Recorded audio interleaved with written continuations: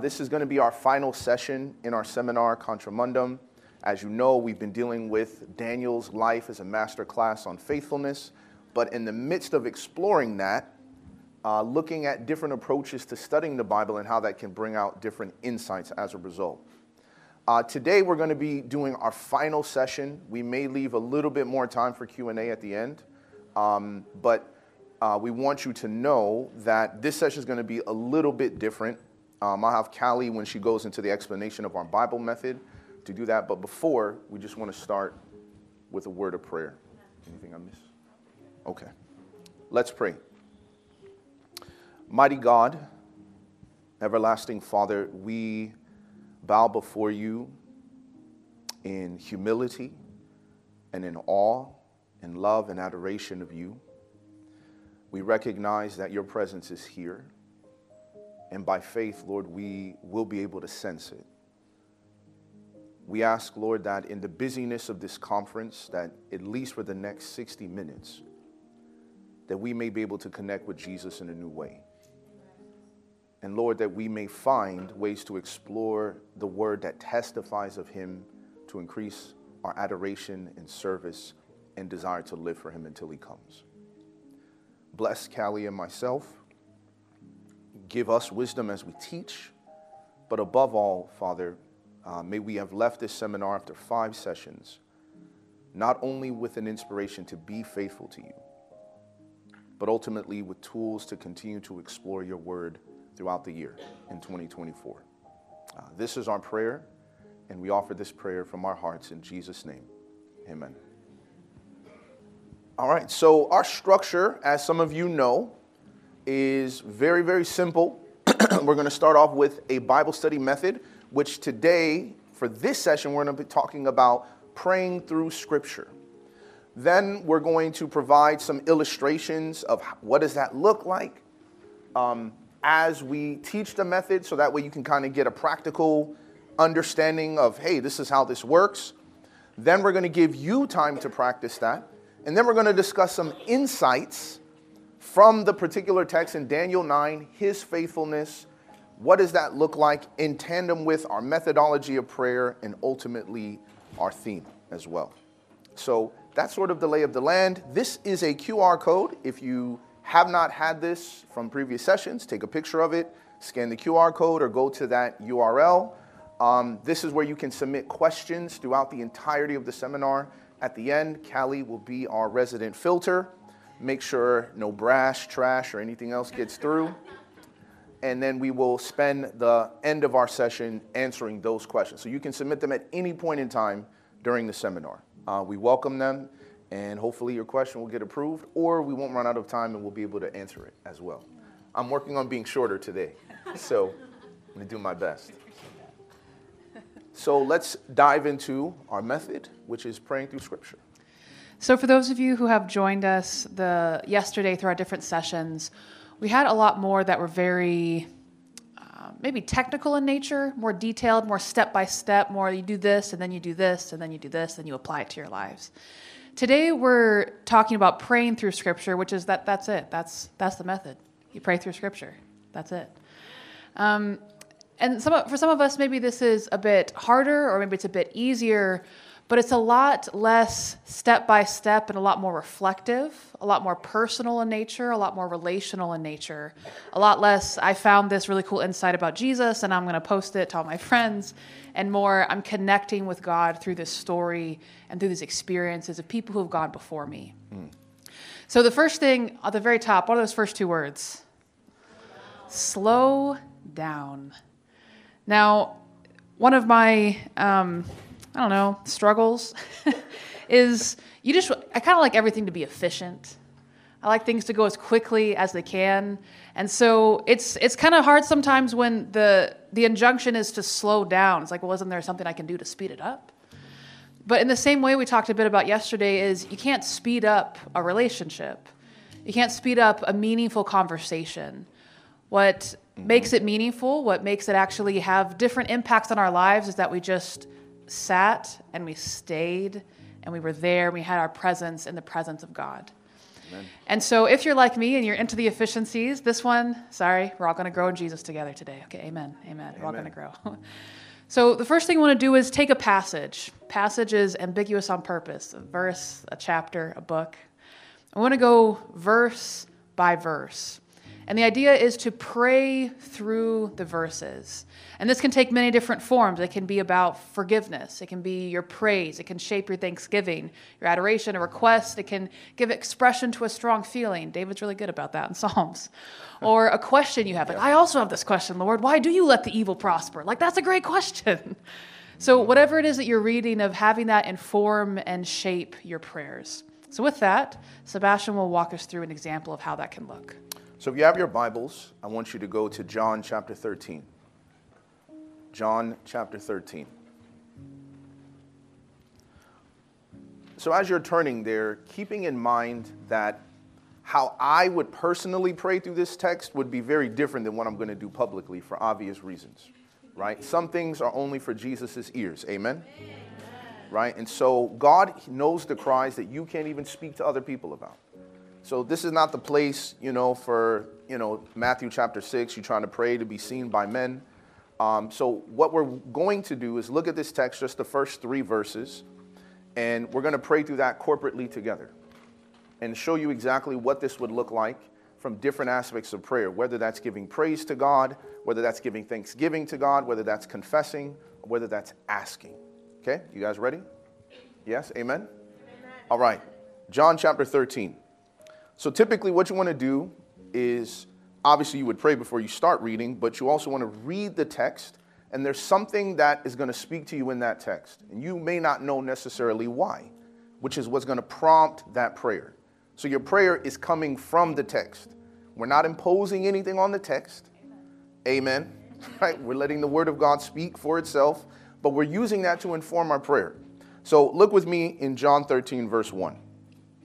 Now, before the feast of the Passover, when Jesus knew that his hour was come, that he should depart out of this world unto the Father, having loved his own which were in the world, he loved them unto the end. Let's pray. Heavenly Father, there is a moment where many of us, perhaps not all of us, may be a part of the 144,000 who will be translated without seeing death. But there are some of us in this room who will have this moment that Jesus had, where our hour will have come, where we know that we are departing out of this world. And God, we're just praying that, first and foremost, that you would help us to love those whom you've given to us unto the very end. God, we're also thankful that you loved us unto the very end. And Lord, we give you praise and honor that when these moments come, you are present. That you hold the hands of the sick and those who may sense that death is near and that they are about to go the way of all the earth. Lord, we also want to ask and request that you would give us the same courage and humility that Jesus had in this moment. That when he knew that he was about to leave this world, his desire was to humble himself and serve and wash his disciples' feet. So Lord, give us that spirit as well. In Jesus' name, amen. Let's look at verse 2. And supper being ended, the devil having now put into the heart of Judas Iscariot, Simon's son, to betray him. Let's pray. Heavenly Father, we are amazed at your ability to keep company with people that will betray you.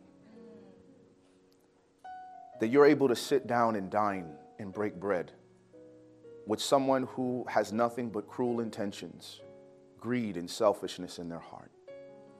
And we pray, Lord, that you would give us that same spirit like you. Father, we want to be able to dine with people who we know are going to betray us. But God, we also want to pray for someone who the devil is seeking to put something in their heart. But we pray first for ourselves, Lord, that the devil would find no way and no entrance to put into our hearts any idea of betraying you. You have dined with us. You've come in. You've supped with us. You've blessed our lives. Lord, we are better because of you in your presence. So God, we pray that you would set a barrier around our hearts. We're thankful for the times where the devil tried to put something in our hearts and you were able to uproot it and take it away. And God, we have to confess that sometimes the devil has successfully put it in. And we have not only betrayed you, but hurt other people around us. We ask for your forgiveness for that. And God, we just pray that you would help us to see the devil coming much farther away, to be prepared and ready to watch and pray that we enter not into temptation. Is our prayer in Jesus' name. Amen.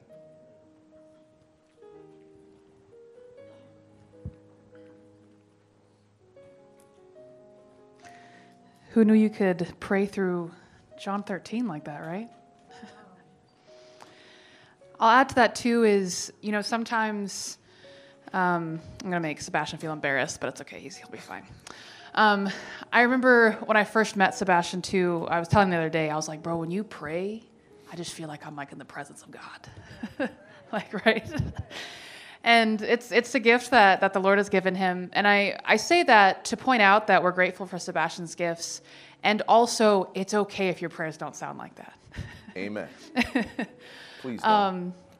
I would say a lot of my personal prayers start out with, Jesus, I feel super anxious and overwhelmed, and I know you're supposed to give me peace, but I don't even know what to talk to you about right now. Like, I don't want to be here. I want to go get something done on my to-do list to make myself feel better. I don't want to be here, but you asked me to, and so I'm here. That's right. And so a lot of the times where our prayers can start rambly, it can start vague, it can start, Jesus, I'm in this random seminar with these two random people up front. They're telling me to pray through scripture. I see nothing resonating with me in this verse. Can you please open my eyes so I can see something? Because I see a whole lot of nothing. Amen. Jesus, can you please show me something right now so I can pray that right now with you? Right? That is an honest prayer. And that is how we can pray. And so whether it starts out with, Jesus, I don't know what to pray, or poetry comes from your mouth instantly by God's grace, wherever you are on the spectrum, right? Like all of this, we're just talking to God. Yep. We're talking to our Father who created us, who loves us, and who deeply desires to minister to us and bless us by his word in a way that maybe we've never had before. Mm-hmm. So I want us to keep that in mind as we go into our time of practice together. So we're going to do Daniel 9 today. This is, I would say, a tiny bit easier to pray through because most of it is a prayer from Daniel. And so want each of us to slow down through the text and pray through the passage verse by verse. The room is not the biggest, but it's as big as it is, meaning you're welcome to go to the wall or the corners if you just want a little more space or something. That's totally fine. Mm-hmm. But we'll just take this time.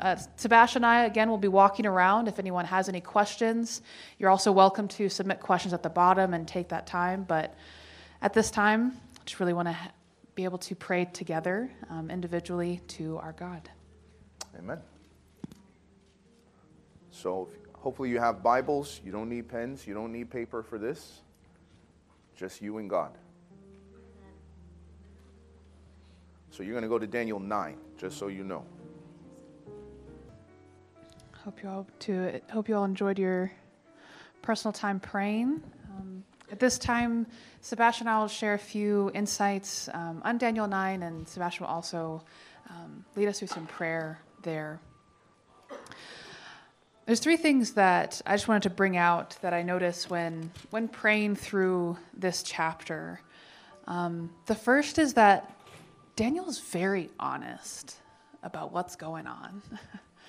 And he says it it's almost like he's saying the same thing in many different ways, right? Of just like, this is what happened, and this is the unfaithfulness, and we did this, we deserve shame, all these different things. Mm-hmm. That's the first thing that I I always find helpful about praying through Scripture is often there are just verses, I'm like, that's a very honest verse. That's a very honest look at ourselves. And that is the kind of prayers that we want to bring to God, right? We want to come with how we actually are, not who we wish that we were, or even who we're trying to be by God's grace. Yeah.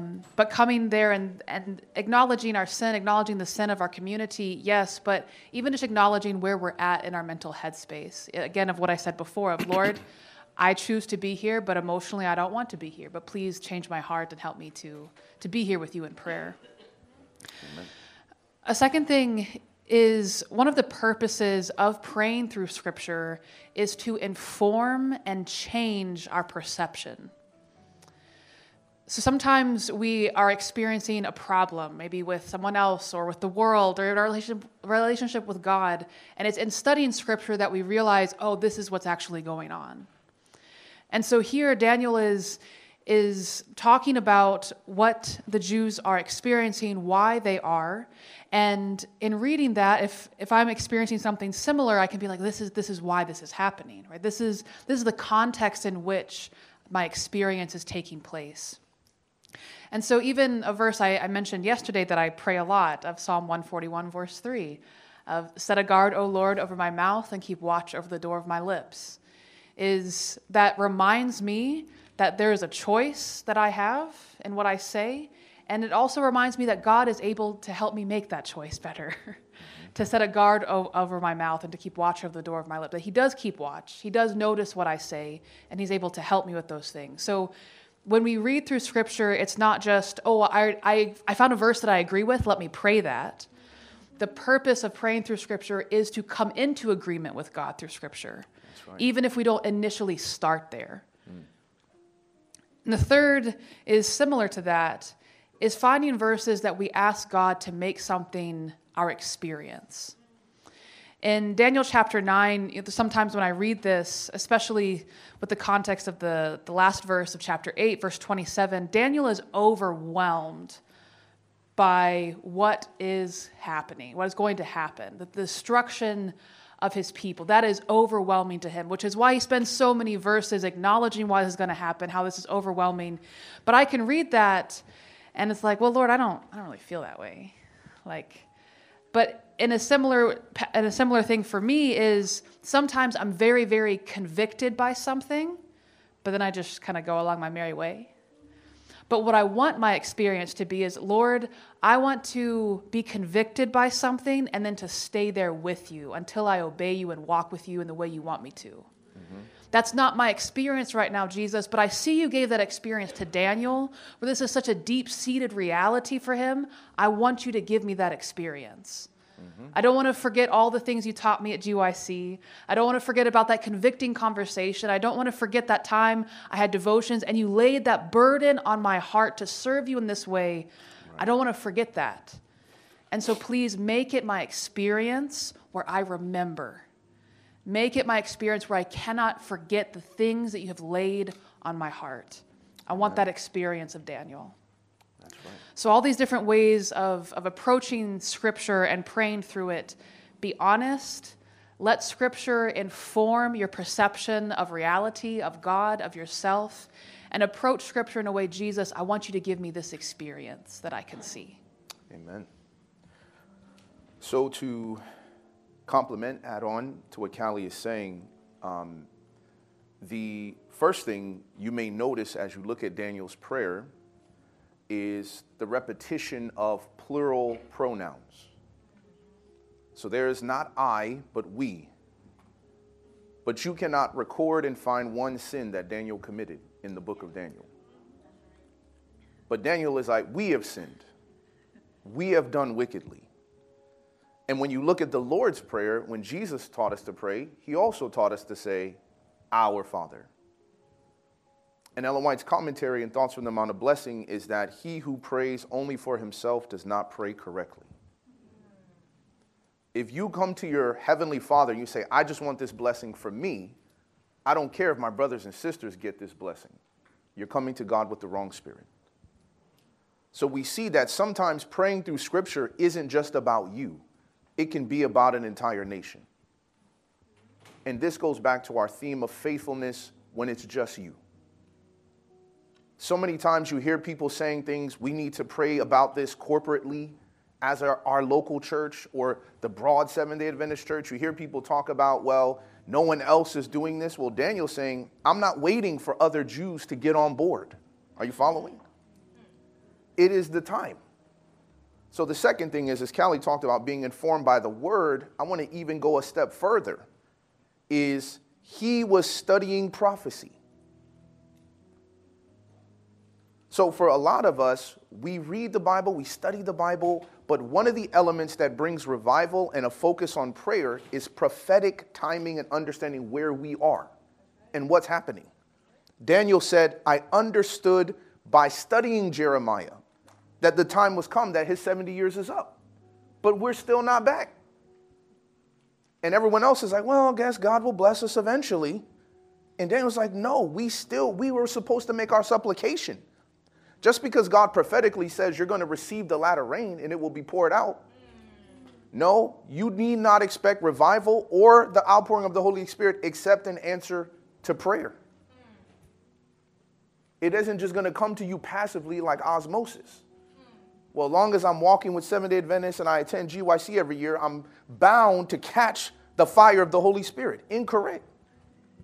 People were bumping into Jesus all the time and were never healed. There's a difference between casual touch and the touch of faith, and faith is informed by the word of God. So Daniel's prayer was intercessory. So as you pray, don't just think about yourself. Think about your family. Think about your siblings. Think about your local church as you're praying through Scripture. The second thing is Daniel came in with intentionality. Look with me in verse 20. It says in Daniel chapter 9 and verse 20, and whilst I was speaking and praying and confessing my sin and the sin of my people and presenting my supplication before the Lord my God for the holy mountain of my God. He's telling you, this is what I was doing. Daniel's giving you meta commentary on what was just happening when Gabriel showed up. He's saying, I was confessing my sin and the sin of my people. I was making supplication. So there's an intentionality. You would never go before a king casually. If you've ever been in a country that has a monarch, you would never just roll up to the king and say, oh, I'd like to see the king. Why? Oh, yeah, I'll figure it out once I get in there. So let me get this straight. You're going to come before the most powerful monarch in the universe, and you don't even know what you're going to ask. This is how we haphazardly go into prayer. So we just bow our heads, and sometimes we just pray because that's what you're supposed to do to start the service. Right? Well, before we start our Vespers, we're just going to have prayer. Why? What are you asking for? The word pray means to ask. But when I ask, we have nothing we actually really feel we need. We're just doing it as a formality. That's not what Daniel's experience is. He came in intentionally. I came to confess because he said, why is it prophetically we're here, the 70 years has passed, and nothing has changed? Daniel's conclusion is, we haven't confessed our sin. So you know what? Even if they don't want to confess, I'm going to confess for us. And I'm going to be faithful even if it's just me.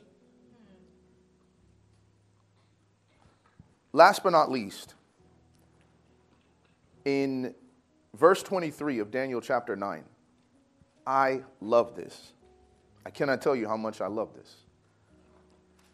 Verse 23, at the beginning of your supplications, the commandment came forth, and I am come to show you, for you are greatly beloved.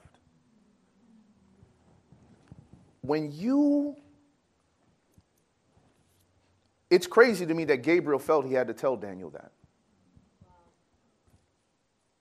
But you see, when you're being faithful by yourself, and you're going to God in prayer, and you're standing alone, it can feel as if God does not love you. This is Daniel as an old man. He's been in Babylon like 70 years. And as he's praying and he's saying, Lord, I cannot find one great thing about my life as to why you should hear my prayer. And here's Daniel saying, I'm confessing my sin. I'm pouring out my heart to God. Lord, I'm not perfect. I've messed up in Babylon. I haven't always done everything right. I haven't always followed the protocols. I haven't always been as kind and as loving and as gentle and as generous as I ought to be.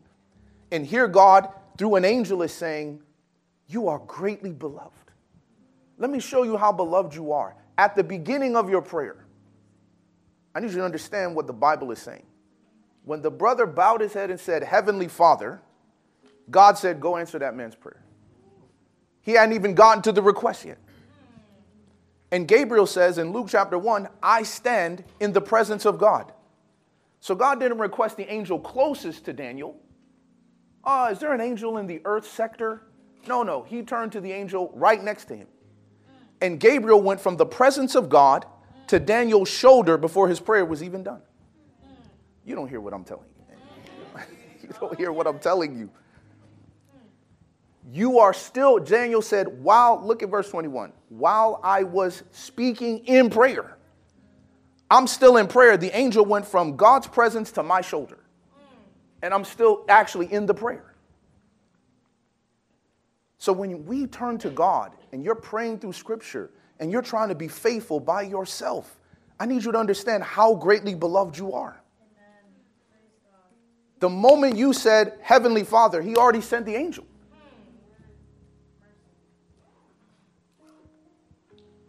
Because you are greatly beloved. So knowing and believing the love that God has for you inspires prayer. That's what pushes you to make bold requests of God, because you are beloved, greatly beloved. And while you are still praying, Lord, give me patience. Lord, help me resist this temptation. Lord, I don't know how I'm going to find the money.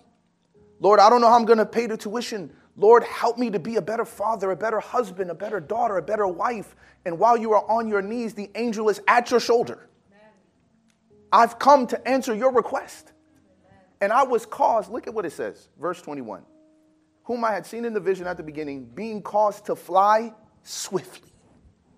Angels already fly pretty fast. So it must be fast for Gabriel to say it was fast. Are you hearing what I'm saying? Ellen White says angels travel at the speed of a blink. That's how fast angels can travel. Faster than the speed of thought. And he was caused to fly swiftly. So how earnest was God to answer Daniel's prayer? And God is not a respecter of persons.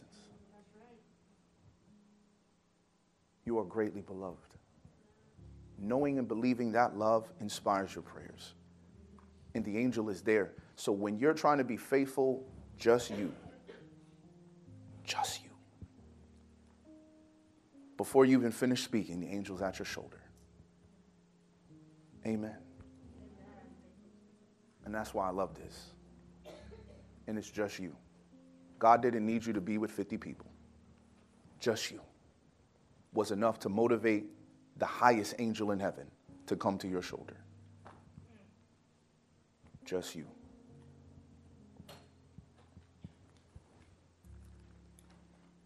This time we'll spend our last few minutes together answering some of you guys' great questions. So thank you so much for those. Do my best to get through them. We can do this, Sebastien. Yes, we can do it. Okay, we amen. can do it. First question. Given all of these ways of studying the Bible, how do you choose which method to use when studying the Bible? Great question. So I'm working on short answers, so I'm going to give you a very short answer. What I like to do is choose my passage for the week and apply each method, a different method each day. That's what I prefer to do. Now, if you have a lot of time, you chilling at a cabin or you chilling on vacation, apply all the methods in one day because you got time. I mean, I've sat down and studied the Bible for 6-7 hours before. But again, that's not possible every day. Amen? Right? It's like on your honeymoon. Like, you can't do this all the time. So it's great, but this is not replicatable. So that's what I would say. I apply different methods, one per day. Wow, look at that. I told you, I've been prayed up. Okay. I'm going to answer two quick questions. One was asking about the playlist, the music that's been playing in the background. It's called Peaceful Worship Piano on Spotify. So there's that. The second is asking about a slide deck. If anybody would like the slides, here's what I'll do.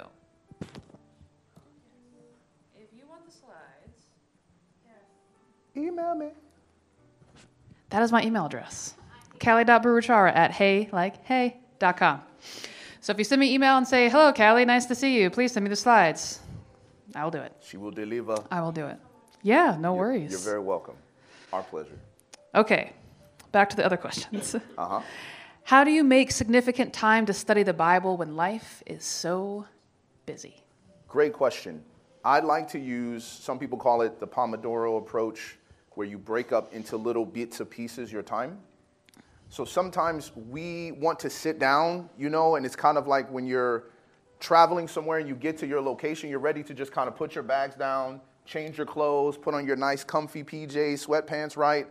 Lay on your hotel bed and you're like, okay, we're here. That's kind of how we like to study the Bible. But the reality is that's not always possible given life and time.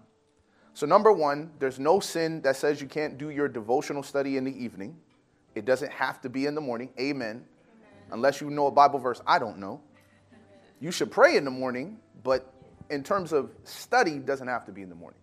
And secondly, breaking that up into 10 minutes here and there. This is literally how I get through books as I'm working at my office.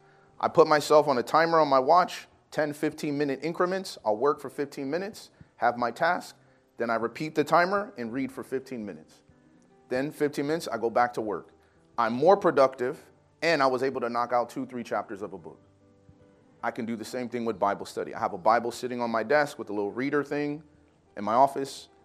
10 minutes, 15 minutes, I'm waking through, and I'm going through the 2 C's or the R's or whatever, and just slowly go through it. So little bits of time add up to great amounts of study time. So sometimes that's what you have to do, and God understands that, and guess what? Ellen White says God can teach you in a moment. How long is a moment? Like this. God can teach you in a moment what would take others a millennium to understand. How do you overcome lack of motivation to study his word on the daily?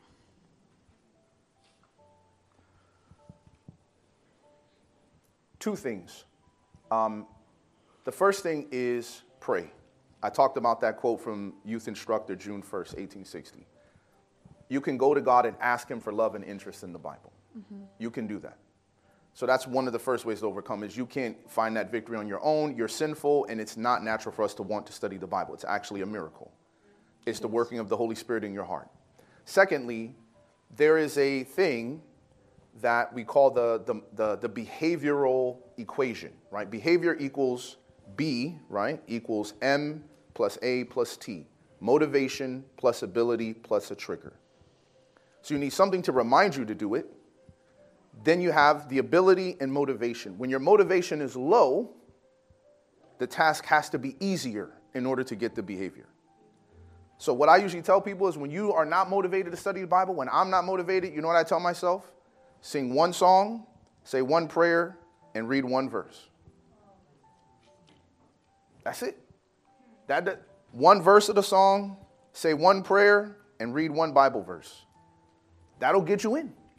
Because when you start feeling, man, I got to study, like Callie and we're talking about perspective switching, all the characters, 5 minutes, Lord, I ain't going to get nothing out of this. So just break it down. Sometimes it's that simple. One song, one prayer, one verse, and go on. That's my answer. You got something to add to that? I would just add that you don't have to have motivation to study the Bible to choose to do it. It's true. Lovingly. I say that just for those who, I'm a very emotionally driven person of I want to do something in order to do it, but I can't, it's not very often, to be very frank, that I'm like, man, I'm so hyped to study the Bible right now. But by the time I leave studying the Bible, I'm like, man, I'm so glad I studied the Bible today. Yes. Right? It's a very after you experience it, that's when you feel like that was the right thing to do. And so whether you wake up and you just jump out of bed, you can't wait to study the Bible, I envy you. God blessed you with that, and I appreciate, wish I had that. But you still can make a choice, right? And so it's not like, well, I don't feel motivated, therefore I won't. And Another thing is like, well, I don't feel like I'm in a spiritual mood, right? What does that even mean? Honestly, what does that mean? And it doesn't matter. But I'll say that to myself, like, well, I'm not like in a spiritual place right now. Like, okay, all right, this is getting really new age right now. So just go study the Bible, because we can make those choices, whether it's in the 5 to 10 minutes, 3 hours, whatever it is. And for me, I found, honestly, studying the Bible is very much like going to the gym. The more often I go to the gym, the more often I study the Bible, the more often I want to do those things. And the less I do them, the less I want to. And so it is a direct relation to, if I haven't studied the Bible for a while, I really don't feel like it. But when I'm studying the Bible every day, I'm like, man, when am I going to, where is that time in my day where I need to make that happen? And so many times the way that we create motivation is first we must make a choice. And the motivation will come with time. But motivation always comes and goes. True. So there's ways to encourage it and increase it, but it also shouldn't be something we're always reliant on for Bible study or anything. Great point. That's right. Yeah. Do what's right because it's right. That's right. When you pray and something comes up in your mind that is destroying or destructing you in prayer, like things that the enemy is using to destroy us, how do you go back into the praying zone? Thank you.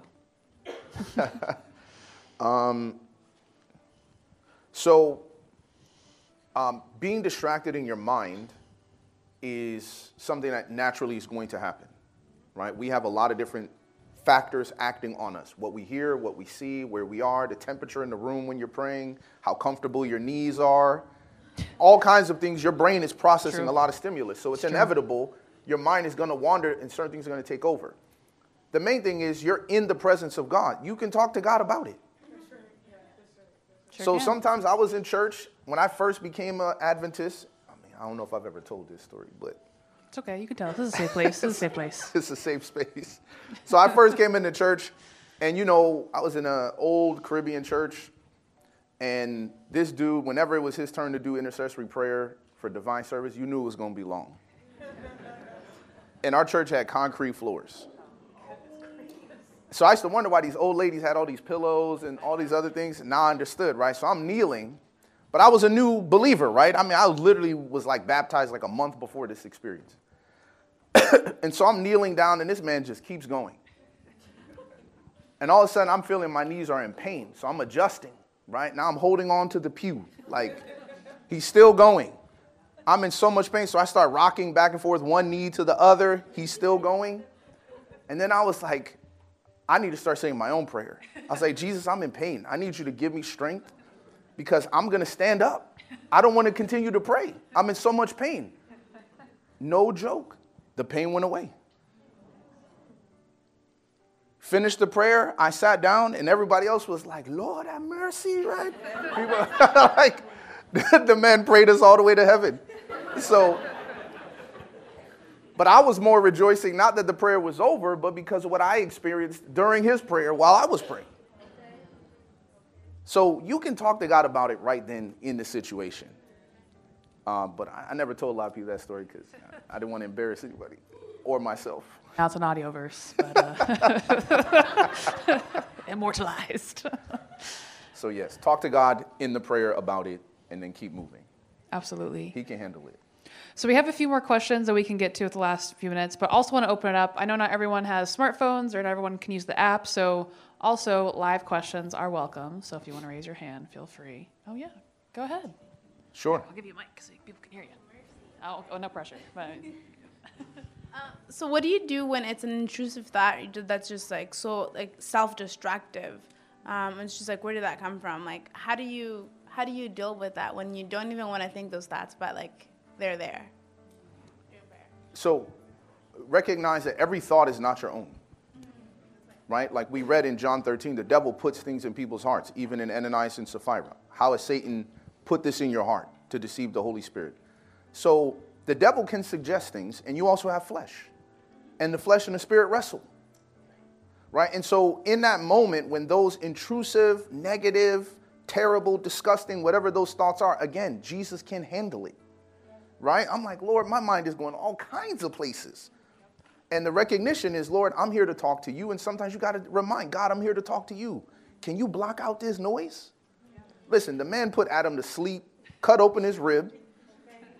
He can block your mind. He has all control over all neuroscientific activity in your brain. He can shut down waves in your brain, all of that. So we just need to trust God in that very moment. Now, there's other little things that mental health, my wife is a therapist, so there's things you can do practically. But for me, in a prayer situation, like, just talk to God about it and move forward. You don't have to over focus on it. If you give it attention, you're giving it free marketing. Yeah. And I would say it's, again, just that being honest in God's presence, of not trying to be like, this is my God self and this is like my real self behind this wall of like filter. True. Of being like, Jesus, I'm trying to pray to you about this person. I want to be saved, but I keep thinking about this weird scene from that weird clip I saw like a year ago. Why is that in my head? Jesus, please take it away. Right? Just being honest versus being like, let me wait till I have holy thoughts and then I'll come into God's presence. Like that in itself is a lie of the devil, right? Because it keeps us away. And so we're like, Jesus, this is where I'm at. I'm sorry, this is where I'm at. Please take this thing. Please help me to focus. But this is who I am right now. Absolutely. And Jesus loves to have us in his presence. Another always. good hack also is music. Having music on while you're praying will also help keep certain thoughts out. It actually helps you to focus. Yeah. Any other live questions? Any other live questions? Yeah. Yes? Just the balance between study and devotions. You mentioned the Yeah. different types. So obviously you do devotion first. You study. I assume you try to study each day. How much time to spend each second? Okay, so the question was balance between devotional worship and study versus like Bible study, and how do you balance that? When do you do it? So for me, first wake up, that's my devotional time. So song, sing my songs. So I usually block out, certain times, and I have different ways I approach it. But essentially that is about my day. That's about what I'm dealing with. That's what the things I know I'm going to face in the next 24 hours. But also whatever I'm devotionally kind of going through with God. And as I mentioned, it was the Holy Spirit. So that time is more like what we did today, praying through scripture, praying about the things I'm reading in the spirit of prophecy.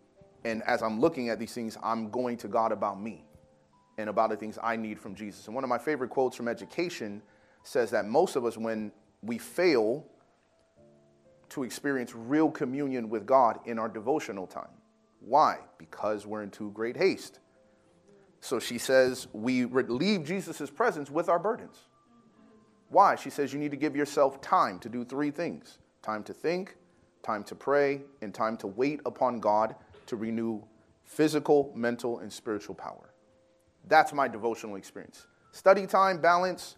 Like I said, if I'm busy, I'll do the 10, 15-minute thing back and forth between what I have going on for the day. The other piece is I believe in planning things in advance. Whatever you put first is usually what you get done. Everything else works around that. So if I put that in my day, this is my study time, and then people are like, oh, can you meet at 3:30? I can't. It's like I already have a meeting on my schedule. So for me, it's like, all right, you're meeting with the president. You would not reschedule a meeting with the president if you had one. So for me, I have a meeting with the king. I'm not rescheduling that for anything.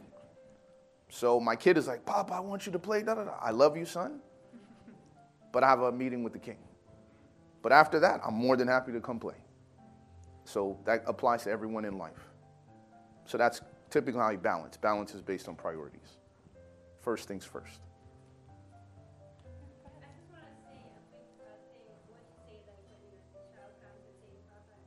Yeah.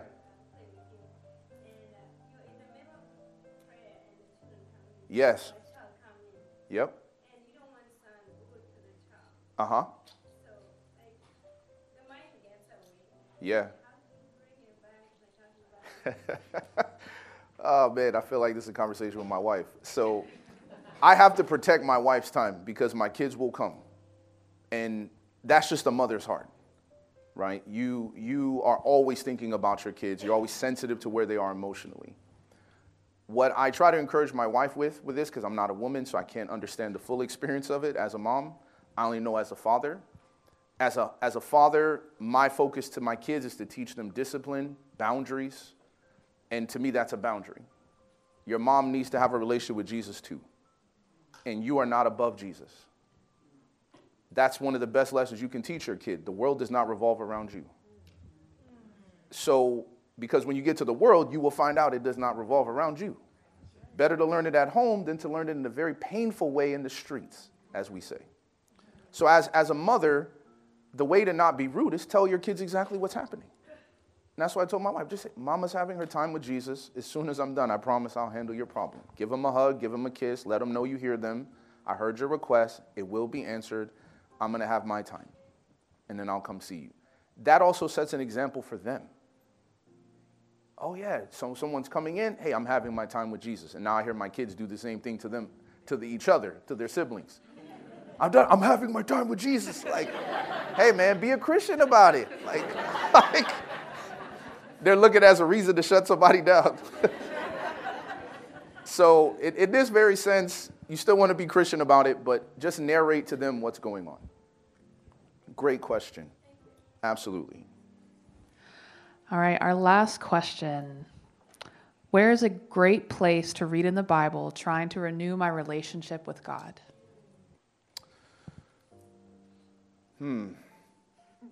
There's two answers to this question. So I'll answer the personal and then I'll answer the practical. So the personal answer to that question is whatever parts of the Bible speaks to your immediate situation. When the Bible is relevant, you will experience revival for sure. So if you out here wilding out in the streets and the Bible is like, no fornicator, no this and this will enter the kingdom, you're like, oh, he's talking to you. When you're overwhelmed and your life is burdened and heavy laden, he says, come unto me, all you who labor and are heavy laden, and I will give you, Jesus, I need that rest. For sure, the Bible is speaking to you. So number one, use the part of the Bible that speaks to your current everyday experience. The broader answer to this question is you have to get back to the person of Jesus. Jesus came to the Pharisees and he said, you search the scriptures, for in them you think you have eternal life. And they are they which testify of who? Of me. You know what the next verse says? And you will not come to me that you might have life. See, people miss what Jesus did there. What he was saying was, you're trying to find something in the Bible that's in me, and the Bible is just trying to tell you, go to Jesus. What you're looking for is in Jesus. The Bible is just showing you this is how you get there. So in this very sense, having a personal revival on a personal level, relevance. On a practical level, it's all going to be found in Christ. Everything is there. So whatever part of the Bible, I recommend the Gospel of John. That's what my usual recommendation is, because it's one-on-one encounters with Jesus. It's personal and it's all about him. And to me, John just does a great job of showing so many dimensions of Christ. I mean, he's like at a wedding, celebrating. Then he's like flipping tables. Then he's like, you are of your father, the devil. Like, wow, okay, bro. Like, Jesus, he's all over the place. He's rebuking kings, governors. Like, I'm like, okay, this Jesus, he's a different type of character. So to me, John does the best job. But again, just taking time to recognize, how do I get to this text to Jesus? You will experience revival, because in him is life. Well, thank you all for your questions, and thank you so much for studying the Bible with us. If you would stand, and we'll close with prayer. All right, let us pray. Heavenly Father, thank you so much for how you've been with us these 5 sessions. Thank you, God, for using Callie and I in spite of ourselves, and somehow blessing some life with something that you impressed us to say. God, we don't want to be those who are just hearers of your word and not doers. We don't want to forget what manner of person we are in the mirror that you've shown us session after session. So, Lord, help us to be doers of these words. Help us to use these things to share, to teach others, to pass them on. And ultimately, help us to be faithful. Faithful when we are anonymous, when no one's watching. Faithful when everyone is watching and public shame is possible. Help us to be faithful in the presence of those who have power and position and influence over us and around us. Help us to be faithful even if it will mean us suffering and it being a reason of fault and attack. And help us to be faithful when it's just us. And as the song says, though no one join me, still I will follow. God, this is our prayer. And we trust that you will help this to be our experience as we offer this prayer from our hearts in Jesus' name. This message was recorded in partnership with AudioBurst, the GYC conference, but if not, in Portland, Oregon. GYC is a supportive ministry of the Seventh-day Adventist Church and seeks to challenge and inspire young people to take sacrificial initiative for Christ and to see Jesus finish the work in this generation. For other resources like this, visit us online at gycweb.org.